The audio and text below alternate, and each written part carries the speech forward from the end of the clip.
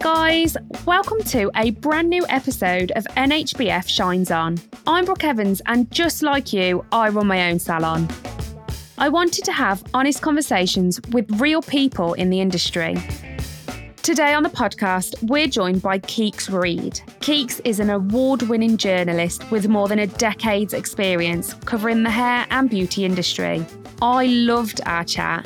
I learnt a lot and I hope you will too. We spoke about the role of journalism in hair and beauty, her own journey with her natural afro hair, and what the industry can do to help promote diversity. Today on the podcast, NHBF Shines On, Keeks Reid. Hello, Keeks. It is lovely to have you on this podcast. Thank you for having me. Something a little bit different as well. Yeah. It's exciting. First of all, can you tell people who you are and what you do? Yes, sure. So I'm Keeks. My name's actually Akeisha, but everyone calls me Keeks ever since I started in this industry, actually. So that's now my name. I am a digital content specialist. That's the way that I kind of group all the stuff that I do together. It kind of makes me realize why people call themselves creatives, because it's just easier. I am a writer, a presenter, and I do consultancy, strategy, and I work with brands and salons as well. Amazing. What made you want to go into hair and beauty journalism? So I actually started out wanting to be a celebrity writer. So I don't know if you know the journalist Celia Walden. I think she might be married to Piers Morgan, so not the biggest fan, but I loved her writing style. And she used to have a column with Glamour where she would just take celebrities out for lunch and interview them. And I was like, that's what I want to do. That's my goal. I don't know what my parents must have thought when I said stuff like that, but they were like, okay. And I started off at the features desk interning with the Sunday Mirror magazine. And then while I was there, I got to work in the beauty department a bit and the fashion department. And then I also interned for Hair Magazine and InStyle. And I was like, oh, I might like beauty more than I like celebrity. So when I left uni and I handed my dissertation in, I immediately started applying for jobs. And I was like, well, I won't limit myself to just looking at celebrity focused magazines. I'll do others as well. And a job at Black Hair Magazine came up and I got that job before I'd even graduated. Wow. They offered me the job. And that was basically my introduction into hair and beauty. And I've just really never left. And so I'm 30 now, so that was 9 years ago. Oh, that's amazing. As well as you being a journalist, you work as a consultant with a range of companies. Tell us about your area of expertise and how you try to help them. So with brand consultancy, that kind of spun mainly from the protests in 2020 and a lot of brands taking a look inwards and thinking, oh my gosh, I don't represent a lot of people that want to buy our products or that are being alienated by our products or our services. I don't speak for all Black people, and that's why I always lead with it's like I have a very specific experience as a Black woman, but that just because I am a Black woman, it doesn't mean that I speak for a Nigerian heritage Black woman, because I'm a Jamaican heritage Black woman. So I always make that really clear.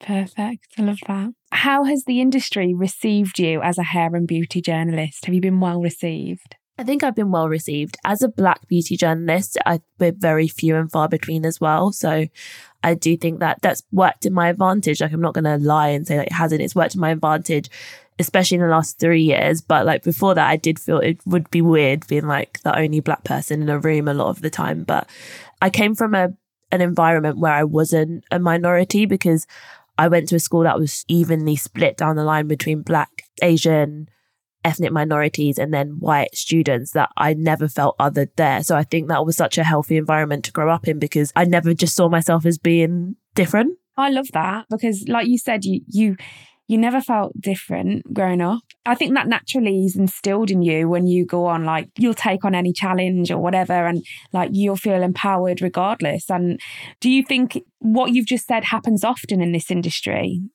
No, I really don't. And I do think I went to a very, very, not to put them on blast, but it wasn't a good school. It was such a crap school in Southeast London to the point where they would like make us do specific things so that they could pass Ofsted. Like that's how bad it was. So like having thrived in that environment, I do feel like I could take on anything. But I do think that so many people that are in my position in this industry, being even if they're Black or if they're another type of minority where they might be not even to do with race, maybe they've come from an environment where they have felt othered and that's become an insecurity for them. So what is your mission as a journalist in the hair and beauty industry? My mission is to, and I think it's every beauty journalist's mission, so I definitely can speak on behalf of everyone in this camp, is to make hair and beauty as well loved and well respected as fashion.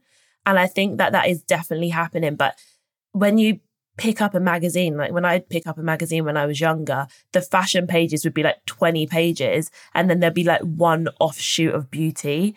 But the beauty industry is a like multi-billion pound industry that aspects of it thrived during COVID and it shouldn't be slept on. It's the money we spend on beauty treatments, hair, nails, skincare, and the money we spend on the high street and on e-tailers is so vast, and it's what makes us feel better. Like it just is. That's the feedback that we get from so many different types of readers and viewers from our content. So it's just to kind of get those, you know, bigger companies and those kind of, I'm going to say it, old white men to understand that hair and beauty is not frivolous.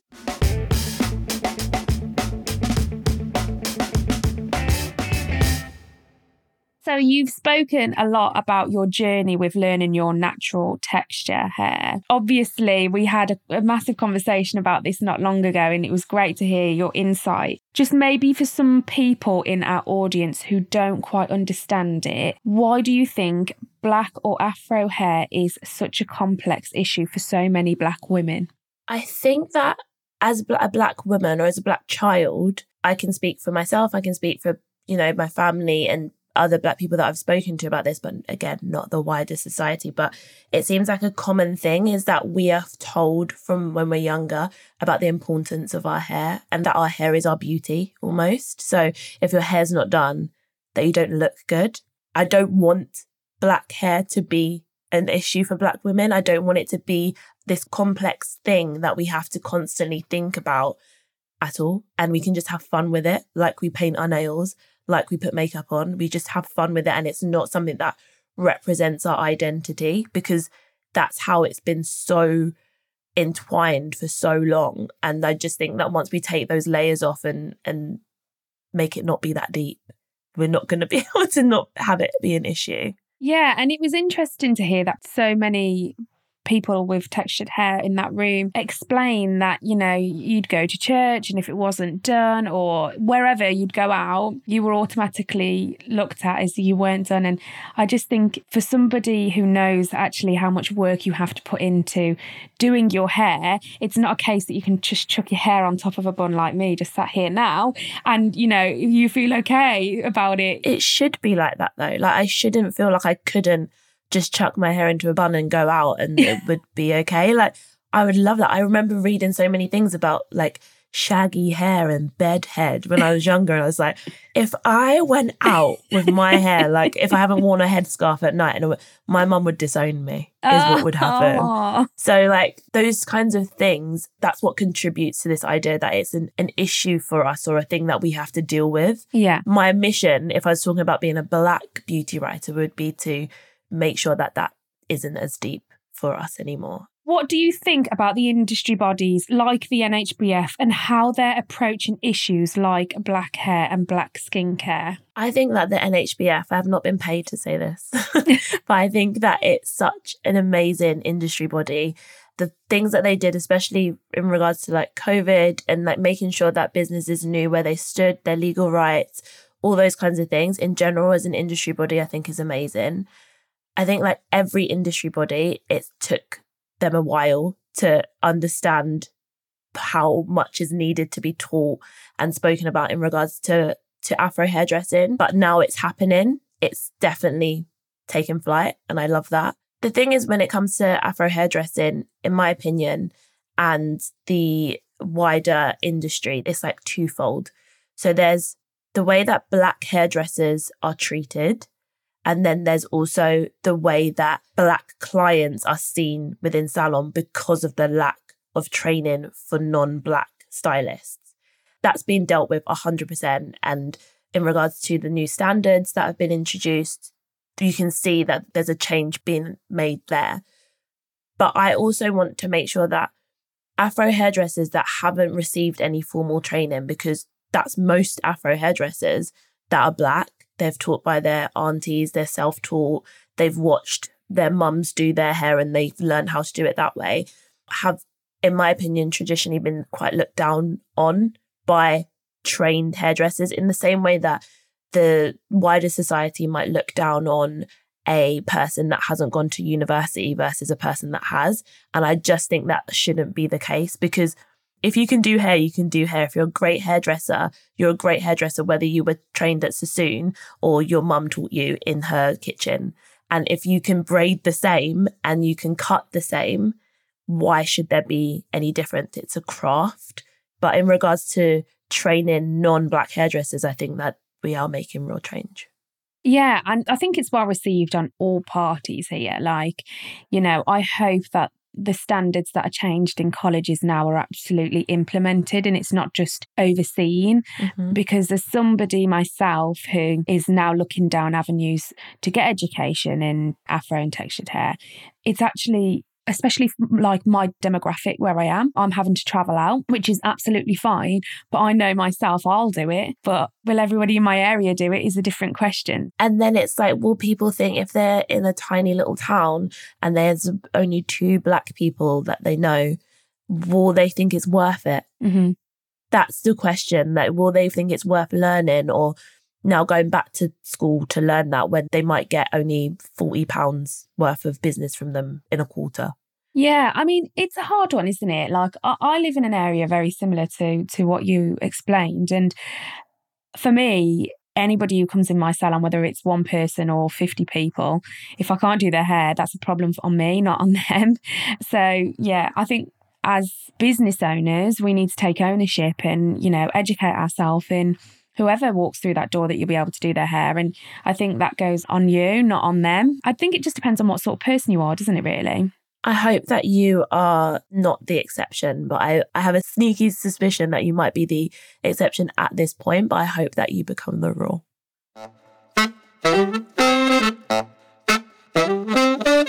What does your family think about you being a hair and beauty journalist? Do they take you seriously? That is such an interesting question. They do now. When I first said that I wanted to be a journalist, like not even in hair and beauty, my parents were like, okay, you have a year to get a real job.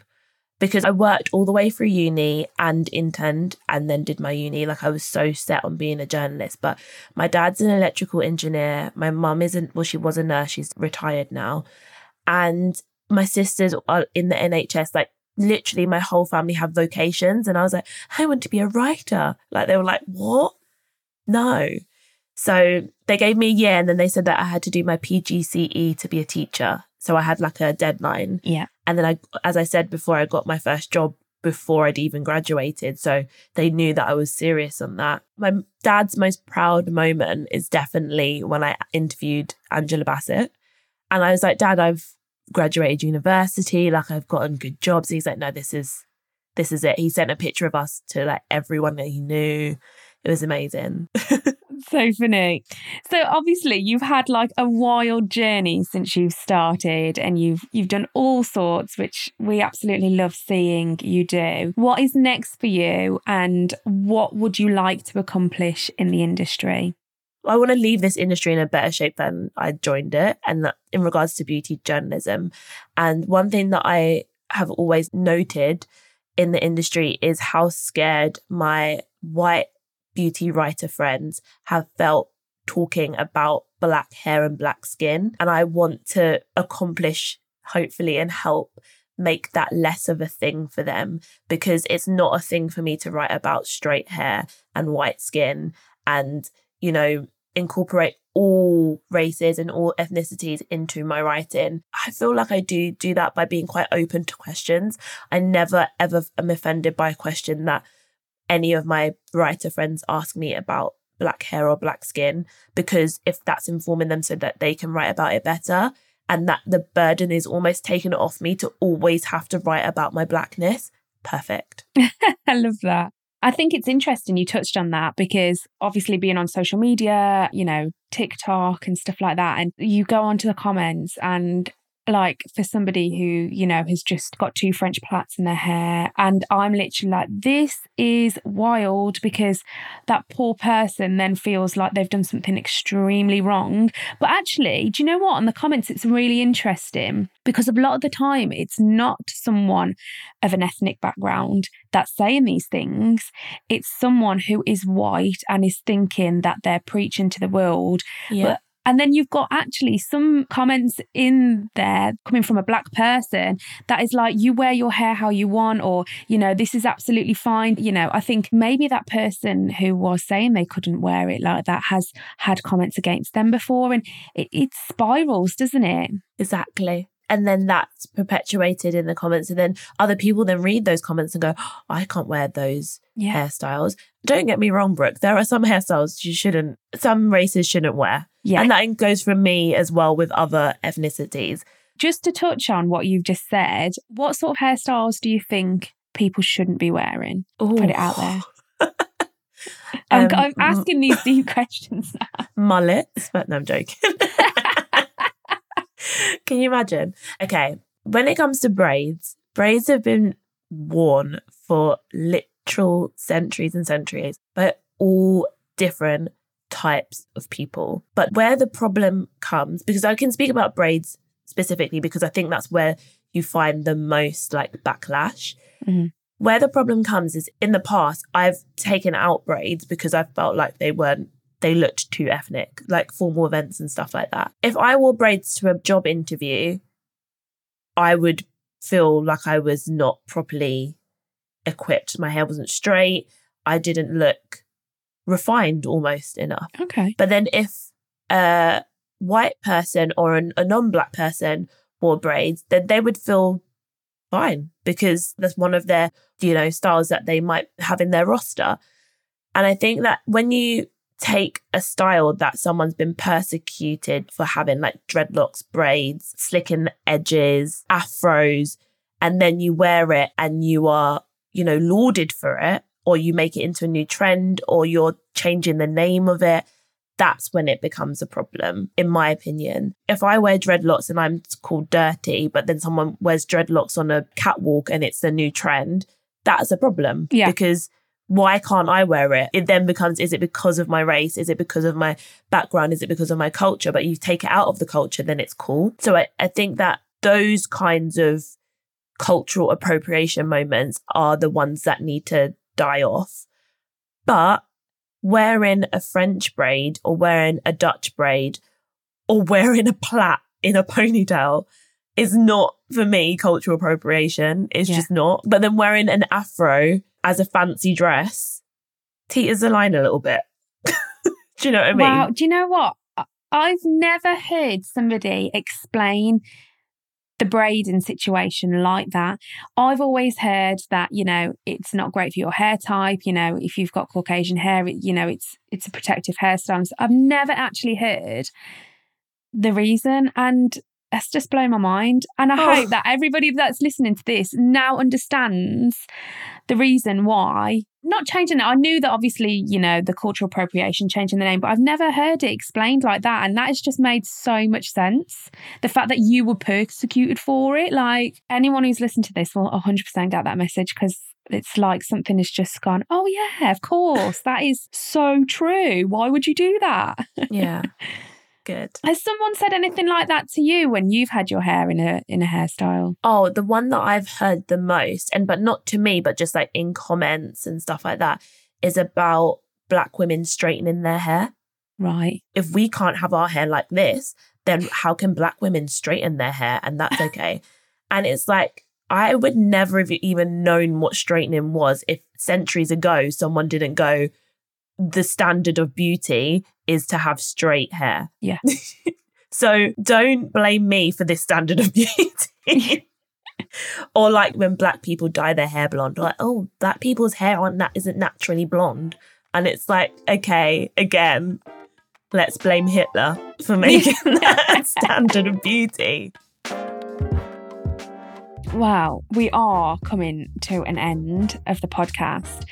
But at the end of every podcast, we do a quick-fire questions where you just respond with a couple of words or a sentence or whatever. So, to start off, what is your favourite beauty product? At the moment, I'm really enjoying the Sunday Riley Afterglow Vitamin C cream. What is the worst haircut you yourself has ever got? I definitely think it would be the one that I gave to myself when I was 6. Basically, you know when you're in school and you do cutting and sticking? Yeah. I'd finished my cutting and sticking, so I was like, what should I do? So I took my plait, I had my hair in plaits, I took the one right in the middle and cut it right at the root. And then just had my plait in my hand. And went home, and my mum was obviously fuming. I didn't go home with the plait, but yeah, she was fuming because I just had a tuft of hair for ages. And I think that the hair in that part of my head, it still grows like the thickest in my crown. Yeah. Wow. That's interesting. Yeah, great hairstyle. What is your morning routine? I get up every single day, including Saturdays and Sundays, at 7 a.m. And then I will either go make a coffee, get back into bed, or I'll get up and do a workout. Oh. Because I have to work out in the morning, otherwise I don't really do it. Yeah. And then I have a shower, do my skincare, and then I'll be at my desk by like 8:30. What are you most proud of? I'm most proud of my nieces and nephews, 100% of the people that they're grown into. And then of myself, I'm most proud of my career and what I've made for myself, and that I keep myself alive every month. You should be proud of that, definitely. Thank you. What is your hidden talent? I'd say when I was younger, I was able to burp words. So people at school would like come up to me and be like, can you burp this sentence? And I would. And I think I probably could still do it now, but my digestive tract would hate me, so... So I can't ask for an example then, no. Absolutely not. That would be the end of my career, I think. When was the last time you stayed in something for too long? Like a job, a relationship, an event, or anything? All my jobs I've stayed in the perfect amount of time. I've got a really good gut feeling, so that's fine. I think a relationship probably. I was in my first relationship ever from when I was 15 to 22. Okay. And that was a long time. And that was probably longer than... If I ever had children, I would forbid them from dating someone for too long while they're that young. Yeah. Because you don't learn how to talk to whatever sex you're attracted to. You just don't learn how to be social. I was such a weirdo. I didn't know how to talk to men. So I still am. People still say that I am a weirdo. But yeah, definitely a relationship. Where do you see yourself in 5 years' time? 5 years' time, I'll be 35, which is mental. That's like nearly 40. Like, it's not age shaming myself, but it's just like, bruh, that's old. So I hope that I will still have an amazing career that will just take in flight. I hope that I have a dog and maybe a child. That makes me feel sick though. But that's like a normal age span to have a child between 30 and 35. So if I'm going to have one, it'll be them. And like a nice house in London. That's where I see myself. Well, I hope that you achieve all of that. Thanks, Brooke. It's been amazing to speak to you. I'm so glad that I had the opportunity to do a podcast with you, which is great. Me too. Thank you so much for having me. It's been so fun chatting with you.